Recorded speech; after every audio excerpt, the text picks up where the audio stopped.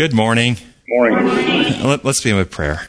Father in heaven, we thank you for your love and for your goodness and for your faithfulness. And we ask that your Spirit will join us, give us hearts that just are so in love with you that we are able to be so effective in living your love and truth out that others can see the difference in how your principles work than the principles of the world, and that the world can be lighted and you might come soon. We pray in your holy name. Amen.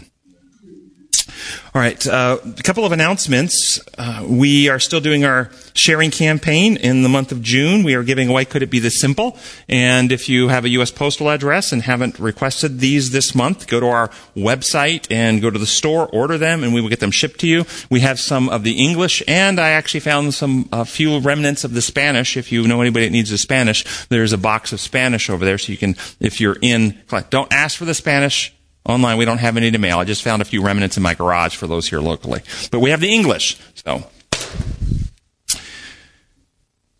And then keep us in prayer regarding the future of our ministry. We're still looking at a facility, and hopefully we will be transitioning, if things work out, to a facility sometime in the future. If it comes through, I'll make detailed announcements. But just keep us in prayer about that. We've got something we're looking at very intensely at the moment.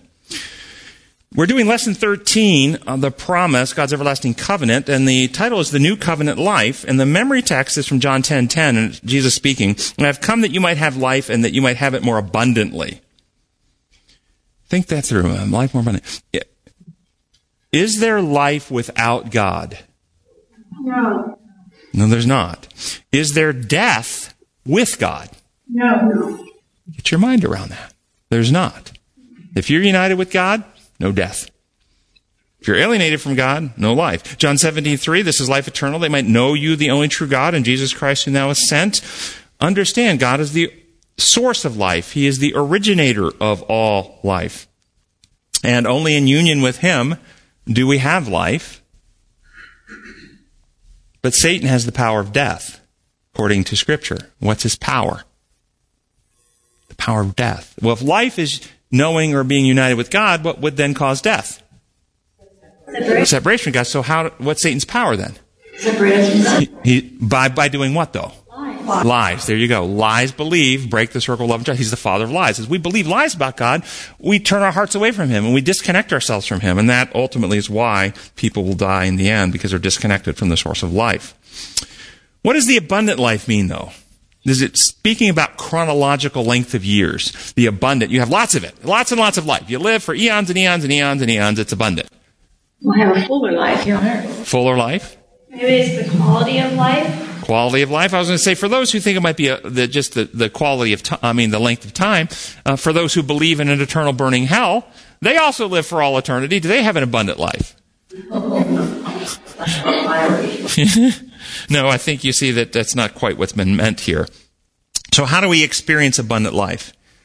Can you have abundant living while violating God's design laws for life? I could say, can you have abundant life, vibrant life, healthy life while violating the laws of health? No. No, you can't. Can you have abundant living without freedom? No. As a POW, as a prisoner, as a slave. How about a slave to sin? Can you have abundant living? Can you have abundant life without physical health or mental health? In the middle of the second paragraph, the lesson states, the Lord cares about our lives now. He wants what's best for us now. So, I agree with that. You agree with that? Do we always receive what is best for us here and now? Pause before you answer. I got a warning. I want to tell you, warning, this is a trick question. Do we always receive? Well, it depends on where you're focusing your answer, on the way the question's worded. Do we always receive from God what is best for us? Yes. Yes, we do. God always does in governance of God what is best for us. But God's choices are impacted by our choices. So sometimes we experience things in life that are not best for us because we chose to do it our way for a while rather than God's way. But God continues to, wherever He finds us, work what's best for us. From that point, moving us back into harmony with His plan, designs, and laws. Also, God is not the only actor. impacting our lives. There are other intelligences working on us, other free beings making choices that impact us as well. So not everything that happens to us is directly from God, but everything God does is good for us. So that's why it says in Romans, and we know that in all things God works for the good of those who love him and have been called according to his purpose. So God is always working for our good. Consider these two quotes, see if you like them. One is counsels to the church, page 345. God is too wise to err and too good to withhold any good thing from his saints who walk uprightly. Man is erring, and although his petitions are sent up from an honest heart, he does not always ask for the things that are good for him. Have you ever asked for something that really wasn't good for you? Yeah, I have too.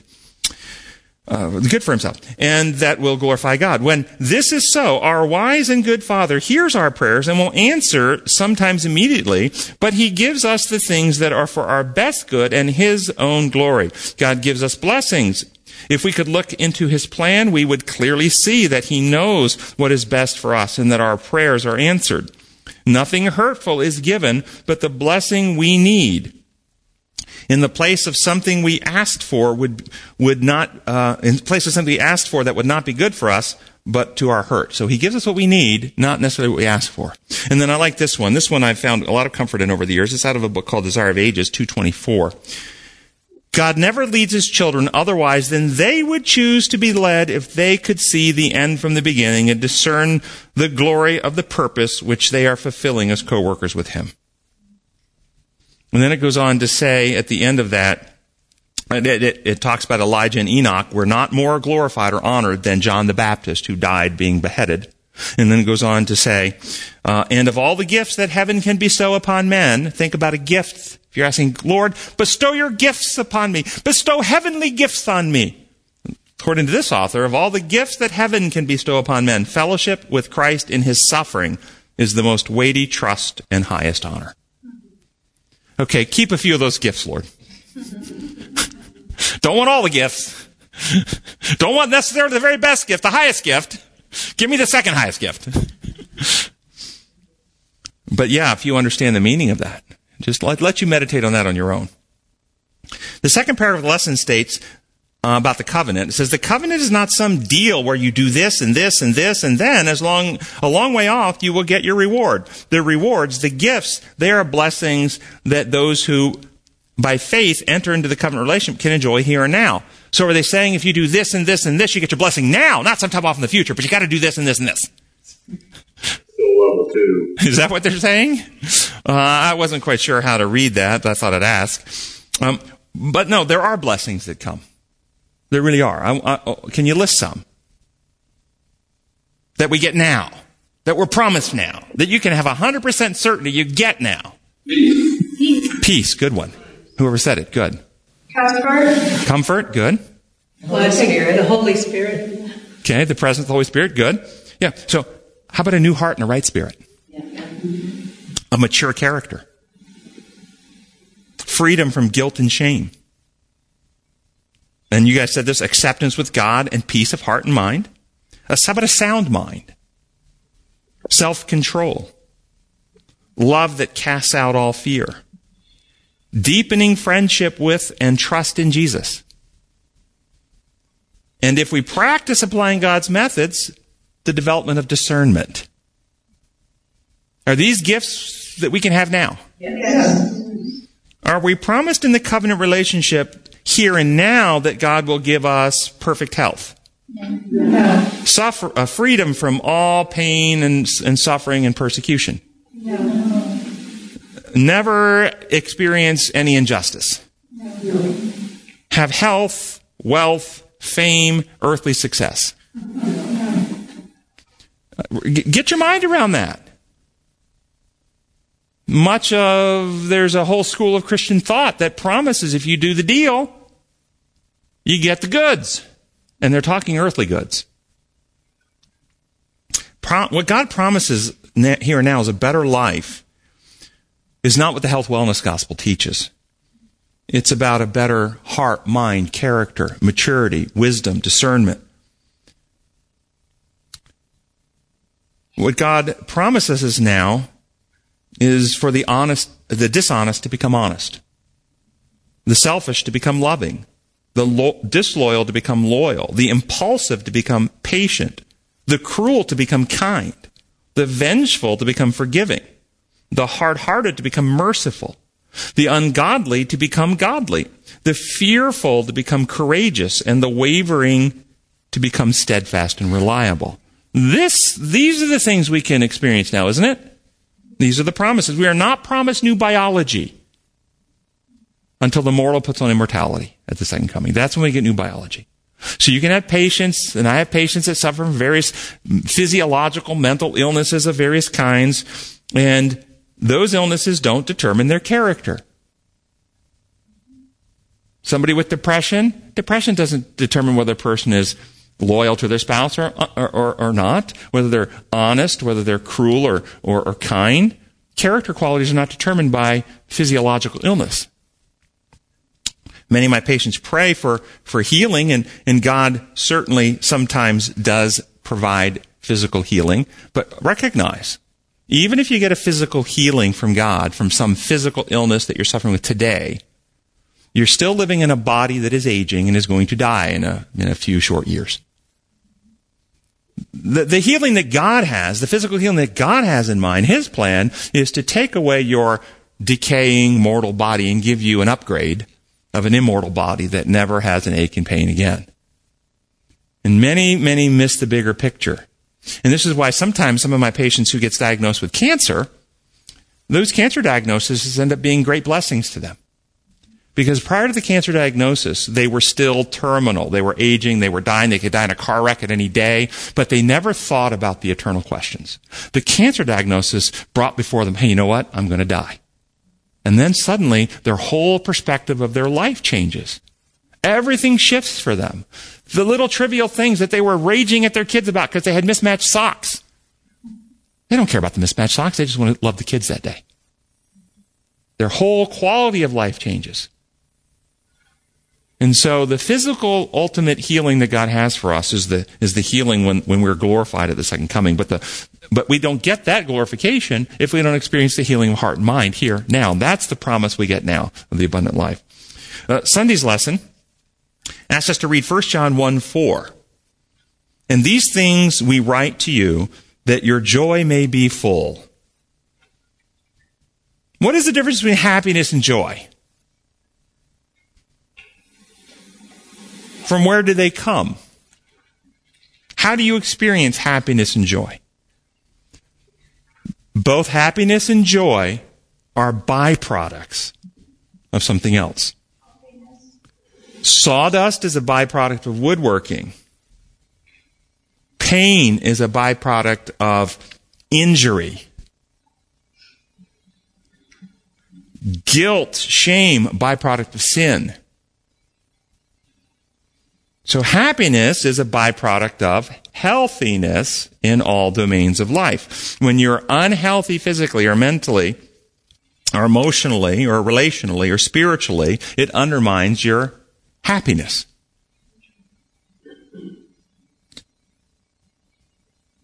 Happiness is a byproduct of healthiness. You can't simply say, I'm going to choose to be happy. If you're not happy, you should step back and go, where am I not as healthy as I could be? Is there anything I can do to improve my health? The most important is spiritual health, and then mental/relational health. The least actual important is physical health.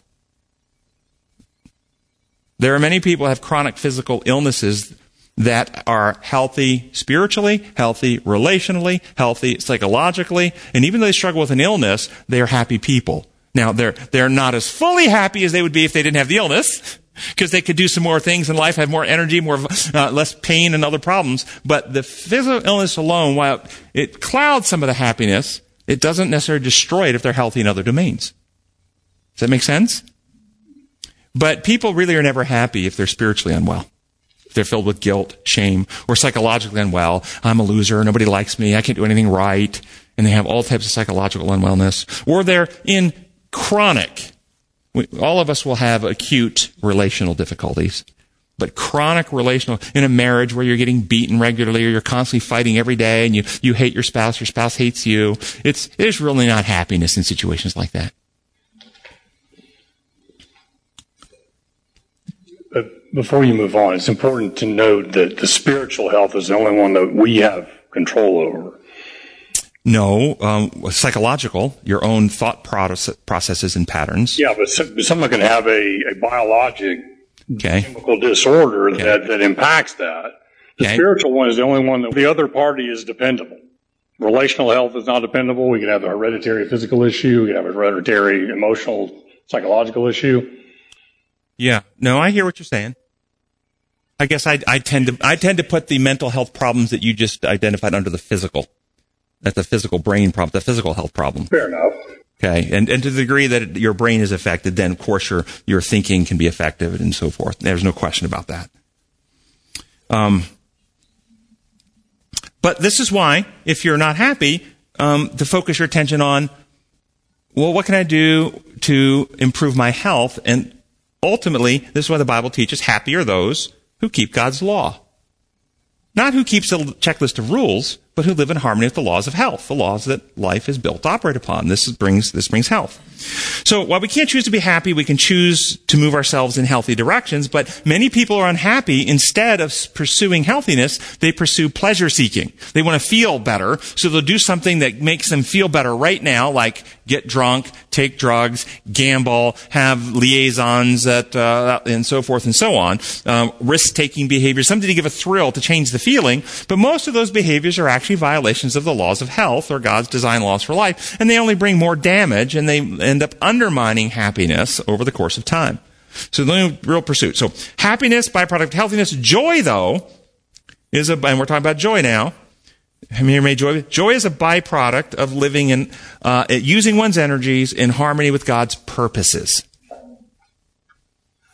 God created humankind in His image and purposed that we should love one another. Should use our abilities to create, to develop, to advance, to discover, to grow, to invest our physical and mental selves in godly achievements. This is what we were created for purpose. Parents experience joy in procreation. Artists and musicians experience joy in pouring out their passion in beautiful works. Farmers experience joy in a bountiful harvest. Scientists and mathematicians experience joy in new discoveries. And we all experience the greatest joy when we love others, give of ourselves to help somebody else. This is the abundant life, health, happiness, and joy that we find in Christ, who, quote, for the joy set before Him endured the cross. As time unfolds, every person that has capacity for decision making will be faced with the choice of whether they want God's law written on their hearts or they want the law of sin and death written on their hearts. Every person will make a choice for or against Jesus Christ. Every person. And it's happening. It's setting up right now. Not in the evangelistic way, not in an altar call, not in a profession of faith, but in the reality sense that every person will choose what law they apply to their own practices, their own heart, their own life, and how they treat other people. Will you love others, present truth in love, but leave them free? Sacrifice yourself, your resources to help others, to protect others, to shelter others. Stand for truth even if the heavens fall?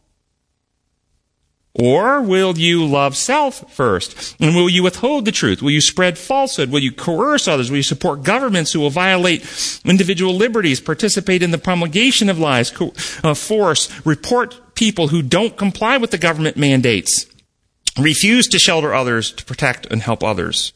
Will you refuse to do that? In so doing, how you treat others, every person chooses Jesus or rejects Jesus. As Jesus said, Matthew 25:40. Even if they don't know it's Jesus, like a jungle. As they said in Jesus said in Matthew 25:40, inasmuch as you've done it unto one of the least of these, you have done it unto me. Everyone will choose for or against Jesus by how they treat others. And the methods they apply in treating others, God's methods or the methods of survival.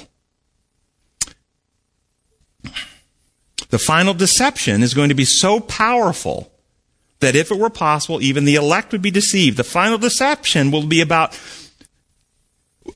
presented as a way to protect others, to save others. We must do this so that we can live. And that those who resist using and doing this, they're selfish. A teacher who refuses to call a little boy a girl or a little girl a boy is being selfish and cruel, and we must fire that teacher from their job.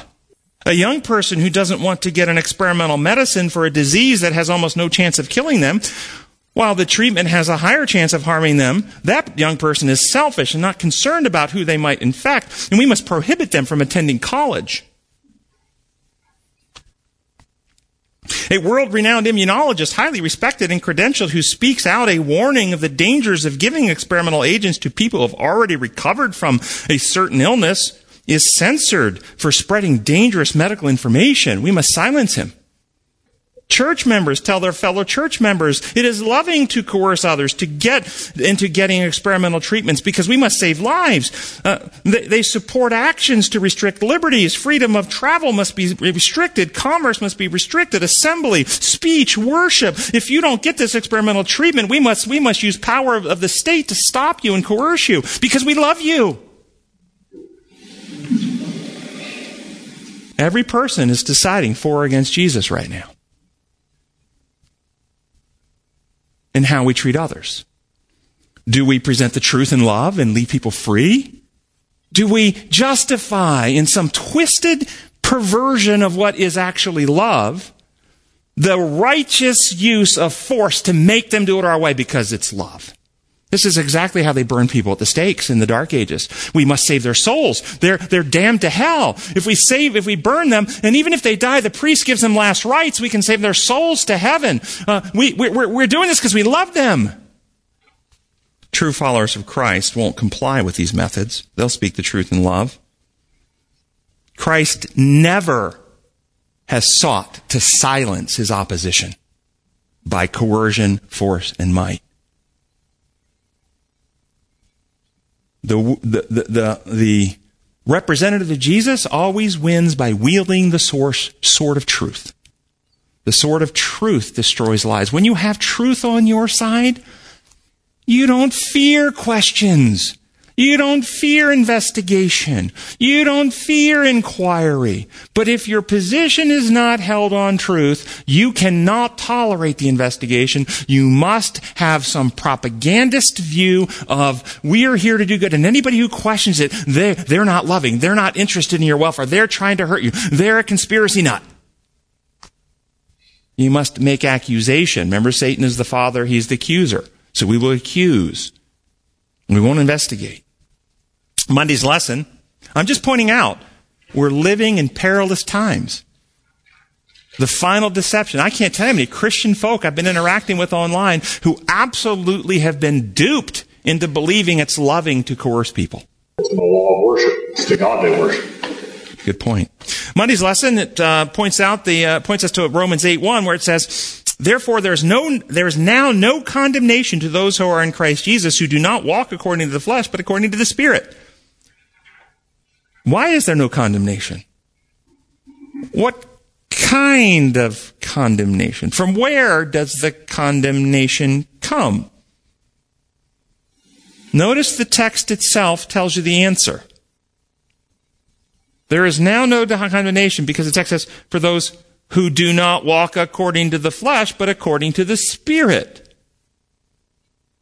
What's described there? Is that a legal adjustment? There's no condemnation because they've got the legal payment made in the courts of heaven, and therefore their legal price has been paid, so they're legally not condemned. Is that what the text says? Or does it actually say something about their walk, their journey, the way they live? They're not condemned because they live by the Spirit now, meaning they've been reborn. They have the law written on the heart and mind. When a building is condemned, why does the building get condemned? Because it's dilapidated and corrupt. We're talking about the objective real reasons, not the corrupt political reasons. I was going to say because it's self-evident. Yeah, it's okay. Just dilapidated, corrupted. But if the building is restored to perfect restoration, then it's no longer condemned. This is what Paul is saying. For those in Christ, they are renewed, restored, healed, recreated, perfected by the indwelling Spirit, which means they mature. They've settled into the truth about God, so they love God and others, and they'd rather die than betray Him. How does this happen? Paul tells us in the very next verse how it happens. In Romans 8:2. There's a typo in my notes. It should be Romans 8:2. For the law of the Spirit of life in Christ Jesus has made me free from the law of sin and death. What are these laws he's referring to here?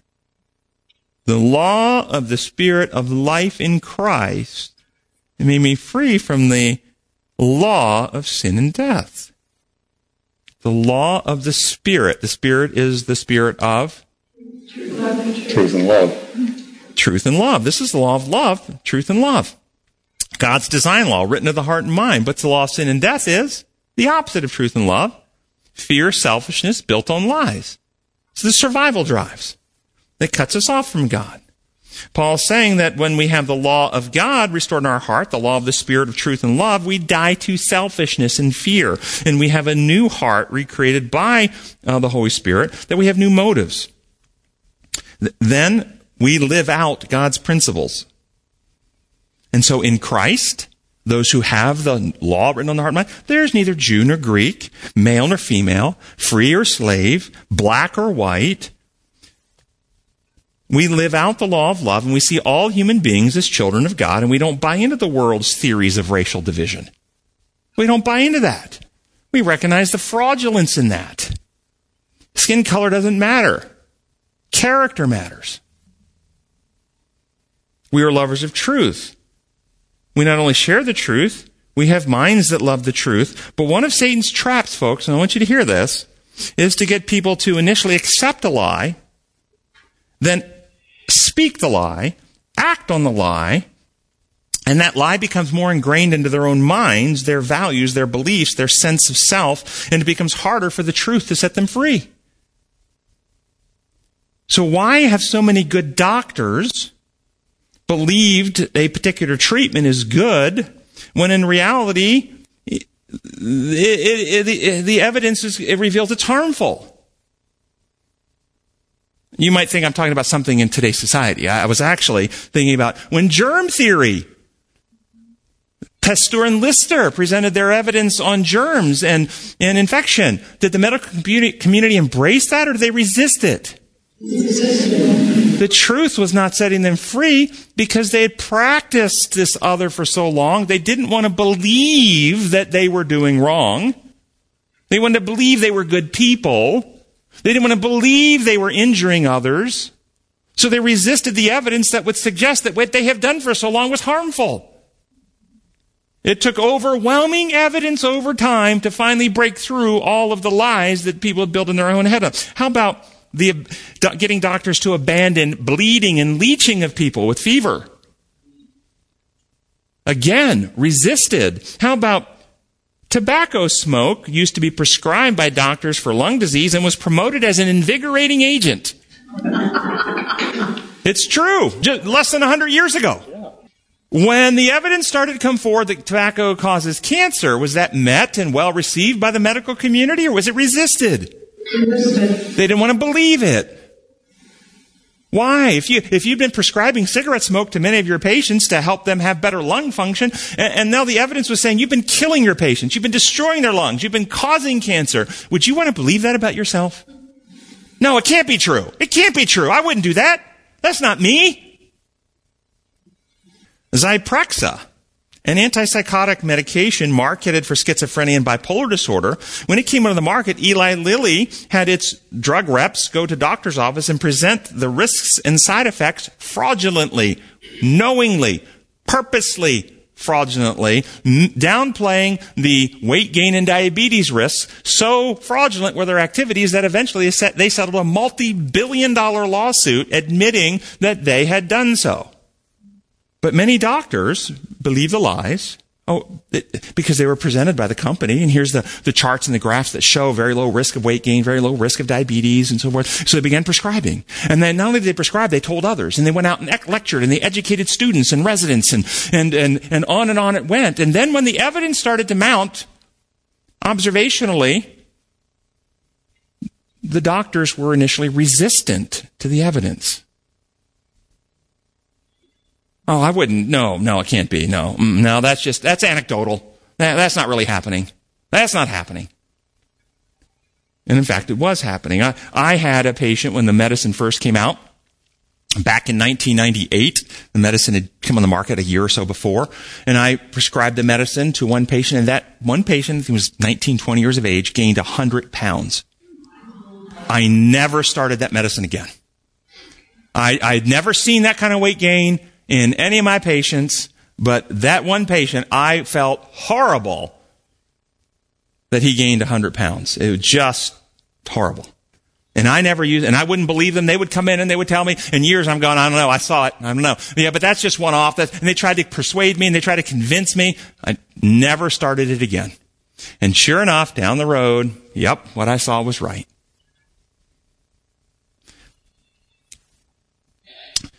So why does this happen? Because once a lie is accepted and acted upon, a good-hearted person doesn't want to believe that they were duped. Doesn't want that they don't want to believe that they didn't know better, that they couldn't have figured it out, that their actions actually harm somebody. So that means they double down on the lie. No, it can't. That can't be true. This is right.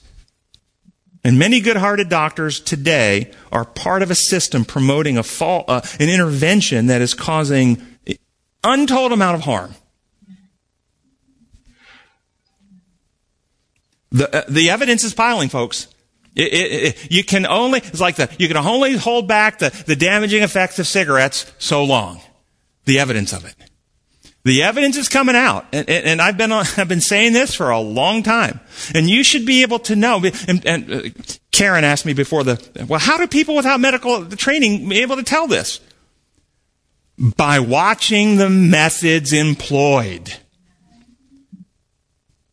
When people use methods that say, we won't allow open investigation, open discussion, when credentialed and historically well-respected people, published researchers and scientists come out and say words of caution. Wait a minute, I've seen this. I've got worries about this. I'm seeing patients with masses in their lungs after they've been smoking a while. When people come out and say that they're seeing problems, and the response is, take down their page, remove their videos, silence them, deplatform them, call them conspiracy nuts, don't investigate, don't ask questions. Those methods should alert you that something is wrong. Those are not the methods of a godly person. The truth, a healthy, and they're not even methods of a true scientist. Yes. A true scientist would go, hey, if you got a concern, let's investigate it. Let's look at the evidence, because ultimately it either is helpful or it's harmful. And the evidence will bear it out. Let's look at the evidence. So people who don't want to pursue the evidence and want to go on claims and proclamations, authority, this is exactly like the Dark Ages church. How did the Dark Ages church manage its power? Well, the Council of Trent has met, and they have evaluated this, and they have voted in committee that this is the answer, and they're in positions of authority, and you can't question. Well, the CDC board has met, and they've evaluated this, and they've voted in committee, and this is the answer, and you can't question it. It's the same destructive assault on your minds. Understand, think, reason. God's methods always present truth and love, and every person is fully persuaded in their own mind because the evidence is compelling. Truth is compelling. So I've seen in my own circle good-hearted doctors participating in promulgating positions that are not supported by the evidence, and resistant to data and evidence that would undermine the current position. They're resistant to it. They don't want to hear it.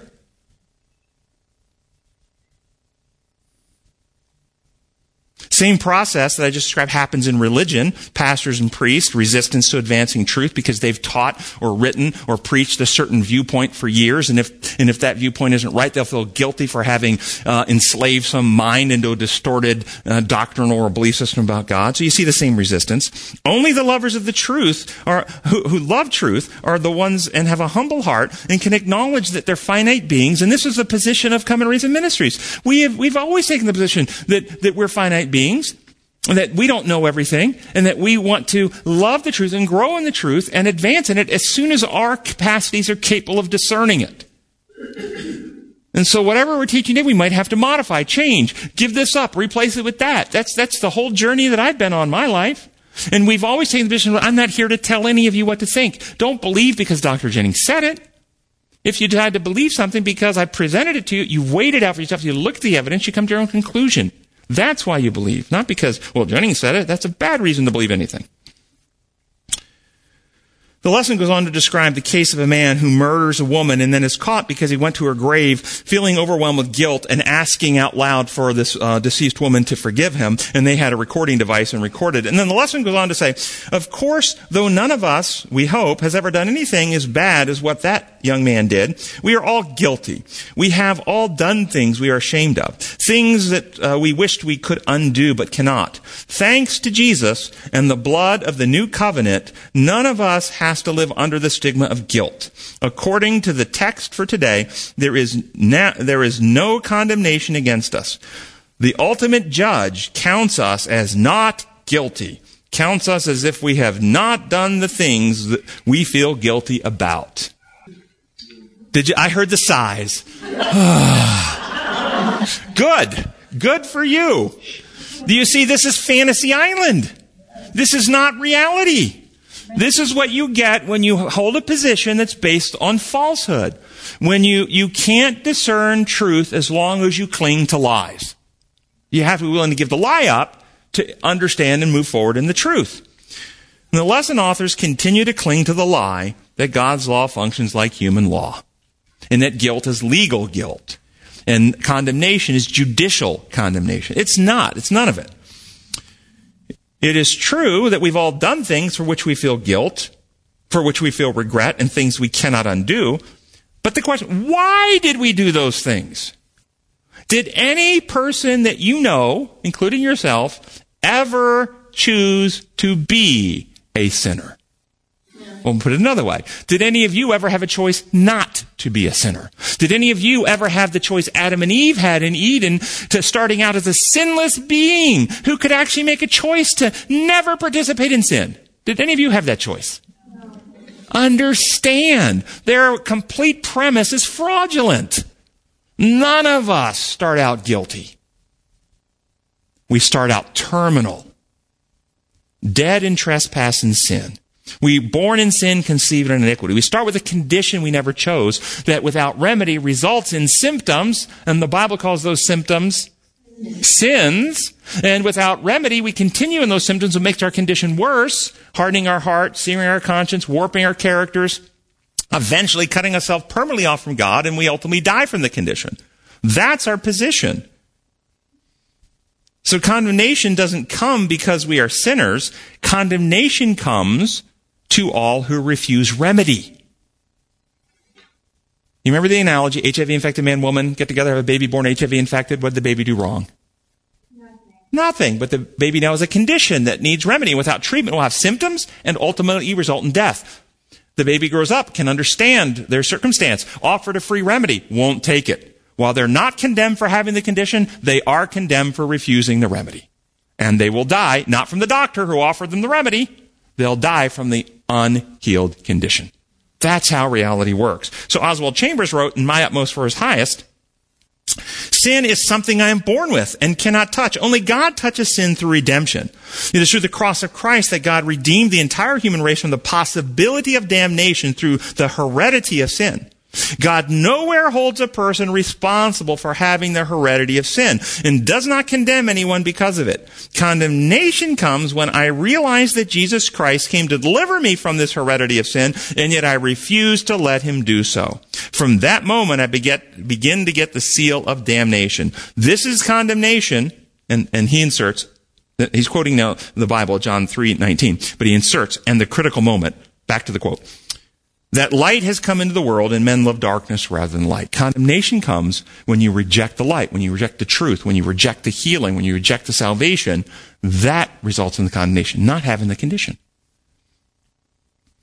This is why Paul meant when he wrote that the wicked perish because they refuse to love the truth and thus be saved.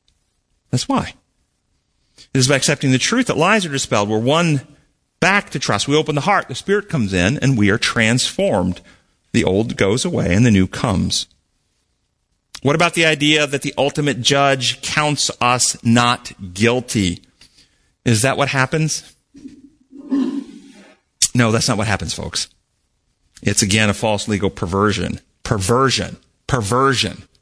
of reality. What happens is the ultimate judge judges us as healed or not. So consider King David. What happens when his name comes up and the devil, because this is what the devil does, he's the accuser, he will accuse David as a murderer and adulterer. What do you think happens when the devil accuses? Does God say, well, let me see. Right here, right in the book of 2 Samuel, David actually committed adultery and murdered Uriah. I thought David was a real friend of mine. Now, wait just a minute here. Hold on. Jesus, do you have anything to add here before I pass a verdict? And Jesus steps up to the Father and says, well, yes, Father, you're actually looking at the wrong book there. You're reading the Bible, and here, take this book. It's the one I put my blood on. And please use this and relook up David. So the Father grabs the book and opens it up, and David, son of Jesse. Okay, here we are. David, son of Jesse. Oh, I see now. Born in Bethlehem of Mary, lived a sinless life, died on the cross. And the Father turns to the heavenly court with a big smile and says, sorry for the confusion, folks. I had the wrong book there for a moment. King David has a new record entered into the court, and his actual life is erased from the records, and in its place he is accredited with the life of Jesus, and therefore I find no evidence at all that David ever committed sin or was guilty of any sin, and I declare him not guilty. Amen. Is this what you believe happens? That's what they're teaching. It's exactly what they're teaching. It's corrupt. It's fraudulent. It's disgusting. Any thinking person would look at this. It's villainous. No, here's what actually happens. If you want to use a courtroom scene at all, here's what happens. God looks at Satan and says, Satan, are you trying to pawn off your fake imposed law system as as the way my kingdom runs? No one here believes your lies anymore. Of course, we all know the historic deeds of what David did, and those facts of history never change. What changed was David. He trusted me and received a new heart and right spirit, and the infection of fear and the selfishness has been purged. His spirit temple has been cleansed. He is now my friend, free from your lies and purified from your methods of selfishness. Your legal charges have no standing here. I rebuke you again. Next case. That's what happens if you need a courtroom scene at all. How'd you like that? Yes. Don't buy into this penal legal corruption. It destroys minds. It incites fear. It's horrible. We are never declared by God not guilty. What we are declared, healed, restored, cleansed, perfected through Jesus Christ. But there's so many church entities who falsely pacify their constituents, saying, and not really holding out healing as an option. You can confess, you can be saved once you said, I believe in Christ.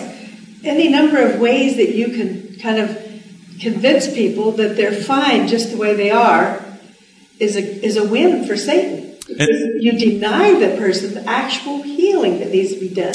And that's what Paul talked about at the end of time, that they have a form of godliness, but they deny the power thereof. There's no power to heal lives in that false penal system.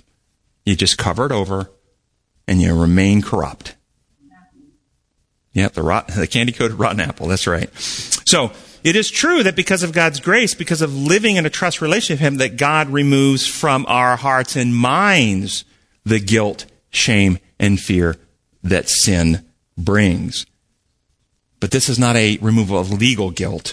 It is the actual experiential guilt that we're relieved of and removed. Back to Sunday's lesson.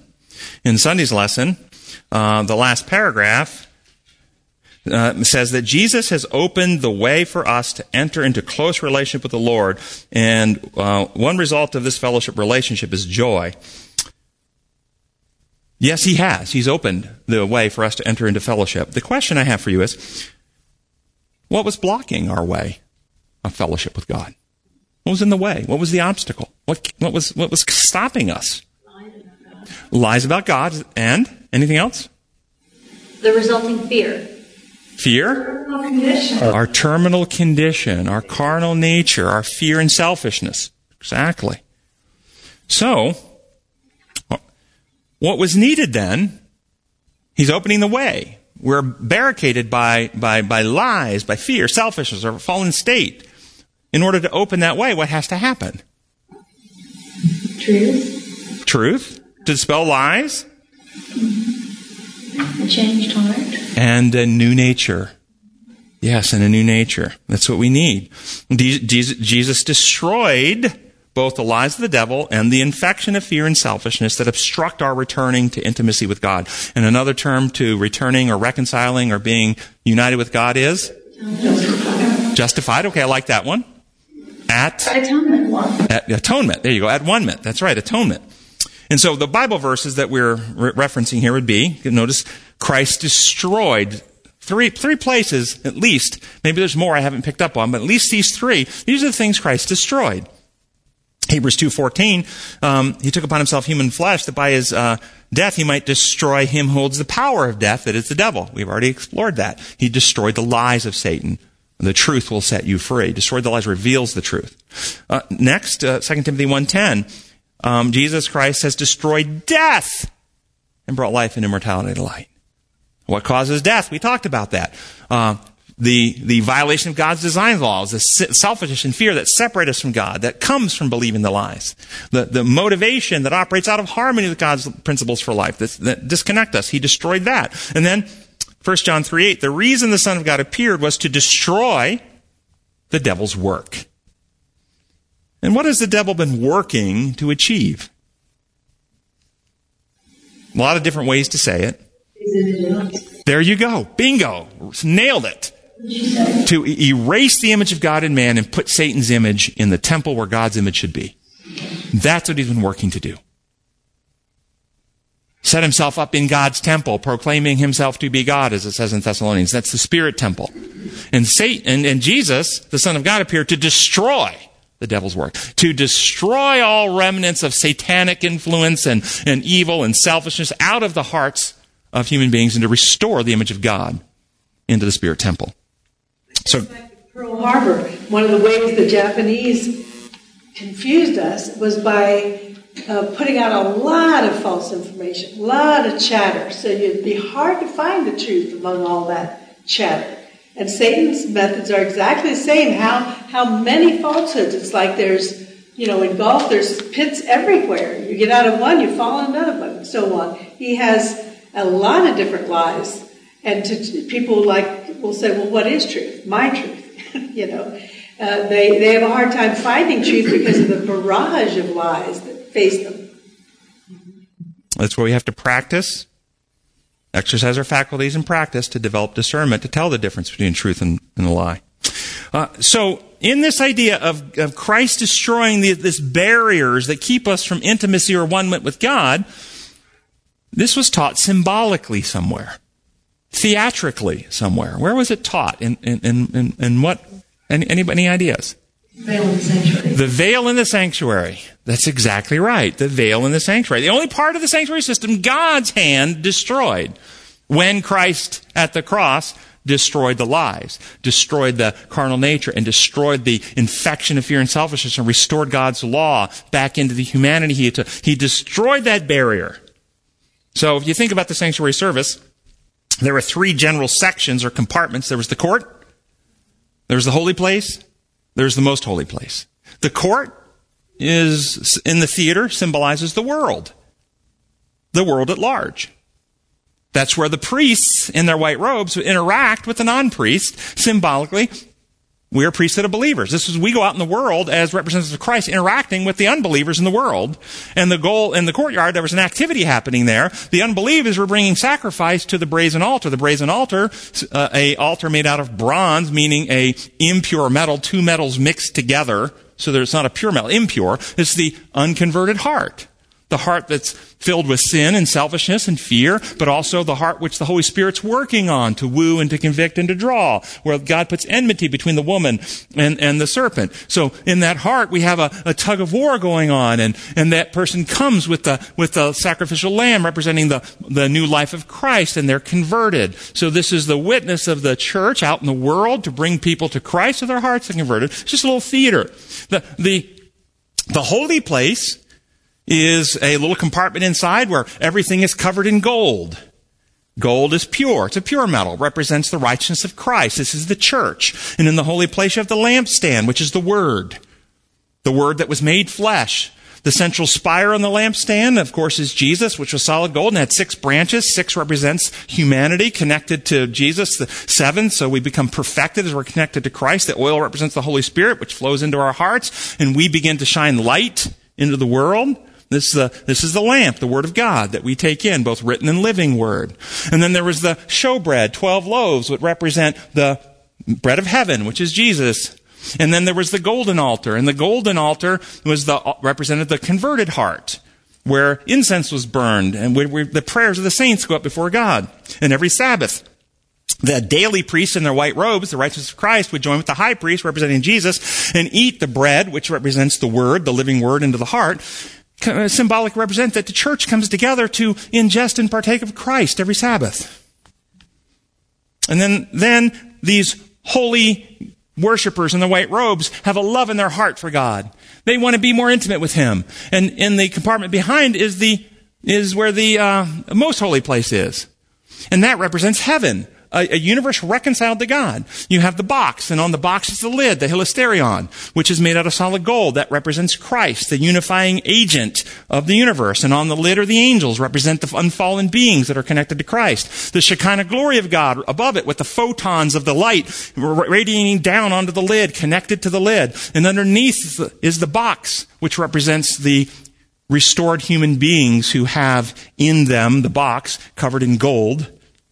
3 things that went in: the manna, which represents Jesus, we partake of Christ, and when we do that, our hearts are converted. And then the law is written in the heart and mind. We have the new principles of God put in, and then Aaron's rod that budded, we who are dead in trespass and sin come to life and bring forth the peaceable fruits of righteousness. So the converted peoples of the world are represented in the box. All things in heaven and earth reconciled to Christ at the cross, symbolically represented. So here we are, though. We want to be back there. We want to be at one minute. We want to go, but there's something in our way. As we look back to see God more fully and unite with Him, there's a barrier.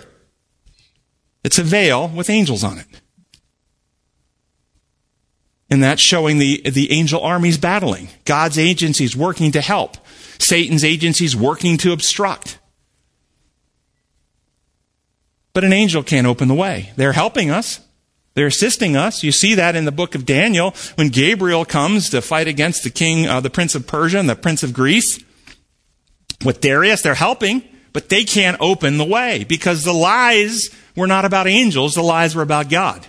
Only one equal to God could destroy the lies about God, and Christ did. You see me, you've seen the Father. And so He destroys the lies. And He took upon Himself our nature and destroyed the infection of fear and selfishness, being tempted in every way, just like we are, yet without sin. And at the cross, He killed the infection, restoring God's design law, and rose again in a perfected humanity. So a new and living way is now open, and the veil is rent, and we now have a way in. This is a metaphor. This is what was taught. It's beautiful stuff. And then I have a quote out of Review and Herald, February 13, 1894. See what you think of this quote. Christ said, "I am the light of the world. He that follows me shall not walk in darkness, but shall have the light of life." Satan has planted himself between God and man and seeks to intercept every ray of light that God would have come to man. Metaphorically, The Shekinah is trying to shine into the church, and there's a veil blocking the light. The veil blocking the light is Satan working with his lies and counterfeit ideas of imperial law and church rules and all this stuff to try to obstruct the light coming from God into the church. Satan casts his awful shadow across the earth and envelops the human race in spiritual darkness. The holy place in the sanctuary, the church, would be in darkness except for the lampstand.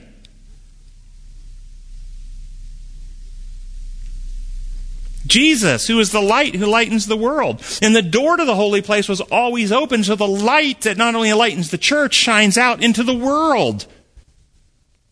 We are the light that lightens the world. But without that light, darkness covers the people, a gross darkness, the people. Through Jesus Christ, the Father is pleased to reveal his character to his chosen people. Questions about any of that? Do you see how our minds are being assaulted today in society? Being conditioned to accept declarations, proclamations, being told that if you love, you'll do things without question. It's really insidious. Really insidious. Jump to Wednesday's lesson. I don't think we're going to get through this because we only have a few minutes left. It talks about, of course we all die, but according to Jesus, the death is only a sleep, a temporary hiatus for those who believe in him. For those who believe in him will end in resurrection of life. One of the greatest areas of confusion in Christianity is the confusion about death. Particularly that, even in Adventist churches, they fail to differentiate first death from second death. And thus when they read first death experiences in the Old Testament, people consistently fail to understand that is not punishment for sin. Punishment for sin is the eternal separation from God, from which there's no resurrection. That's second death experience. People look at that flood, Sodom, Gomorrah, other places, firstborn of Egypt, Korah, Dathan, and Abiram, and the platoons that came to arrest Elijah, God's actions in various places, and they get confused because God isn't the source of death. Sin is the source of death. That's right. This isn't punishment for sin. In fact, God doesn't even call this death. God labels it something else. What's he label it? Sleep. Sleep. I don't believe God is the source of death at all. Never, ever. But this first death experience, as I understand how God's universe works, it is an artificial state of grace. It would not naturally exist if God wasn't intervening to cure the sin problem. Jesus, the Lamb of God, slain from the foundation of the world, if he didn't commit himself to provide the remedy for eternal life for all who accept it, then all humans would die eternally. There would be no resurrection of any human being. God created an artificial bubble of reality where his life-giving glory is veiled from the planet, and he is allowing the plan of salvation to be worked out, sending his Son to provide remedy that we could not provide. And all those who trust in him have their hearts and minds healed, and they may sleep, as it says about Daniel in the grave, but they will rise in the resurrection of the righteous. The wicked, any wicked person who's died from any cause, is also sleeping in the grave. Whether they died in the flood, whether they died in Sodom and Gomorrah, whether they died the firstborn of Egypt, it doesn't matter how it happened. We call it death. God calls it sleep. It's still an artificial state of grace. I've had some of my patients come to recognize that when they've had loved ones with metastatic cancer in terrible bone pain that high doses of narcotics cannot relieve, and they're just almost have to put them in coma to keep them from screaming. And when those patients fall asleep in the Lord, the families are relieved in their rest. They understand that that's a state of grace, that that's not the end, that that person's coming back. What happens in many people, though, they can't differentiate the two, and they confuse God's actions in Old Testaments as inflicting punishments for sin. Not ever. It's always therapeutic interventions for keeping open the avenue for Messiah so that the race and the species can be saved. Linda? And then I was going to talk about whether Christ died the second death, but we're out of time, so you can close this out. Your comments. Like Isaiah 57, 1 and 2. The righteous perish, and no one ponders it in his heart. Devout men are taken away, and no one understands that the righteous are taken away to be spared from evil. Those who walk uprightly enter into peace. They find rest as they lie in death. Beautiful. Beautiful. That's a perfect note. If you want to explore the question of whether Christ died the second death or not, and my view is that he did not die the sleep death, the first death, and he did not die the second death from which there's no resurrection by definition. That is the second death, where his death was completely different than either one of those for a different purpose. And I'll let you study that out. Gracious Father in heaven, thank you so much for your love and your truth and for sending Christ to destroy death and bring life and immortality to light. We ask that your Spirit will be poured out upon us. Help us to have the wisdom and the discernment to see your methods at work and to participate and to make the choice to love others and to practice your law in the way we treat others and not be duped by this false sentimentalism that some are pawning off as love into acting against your designs, but to actually have the courage to stand for what is true and to hold true to your methods and principles at this critical time in Earth history. We pray in your holy name. Amen.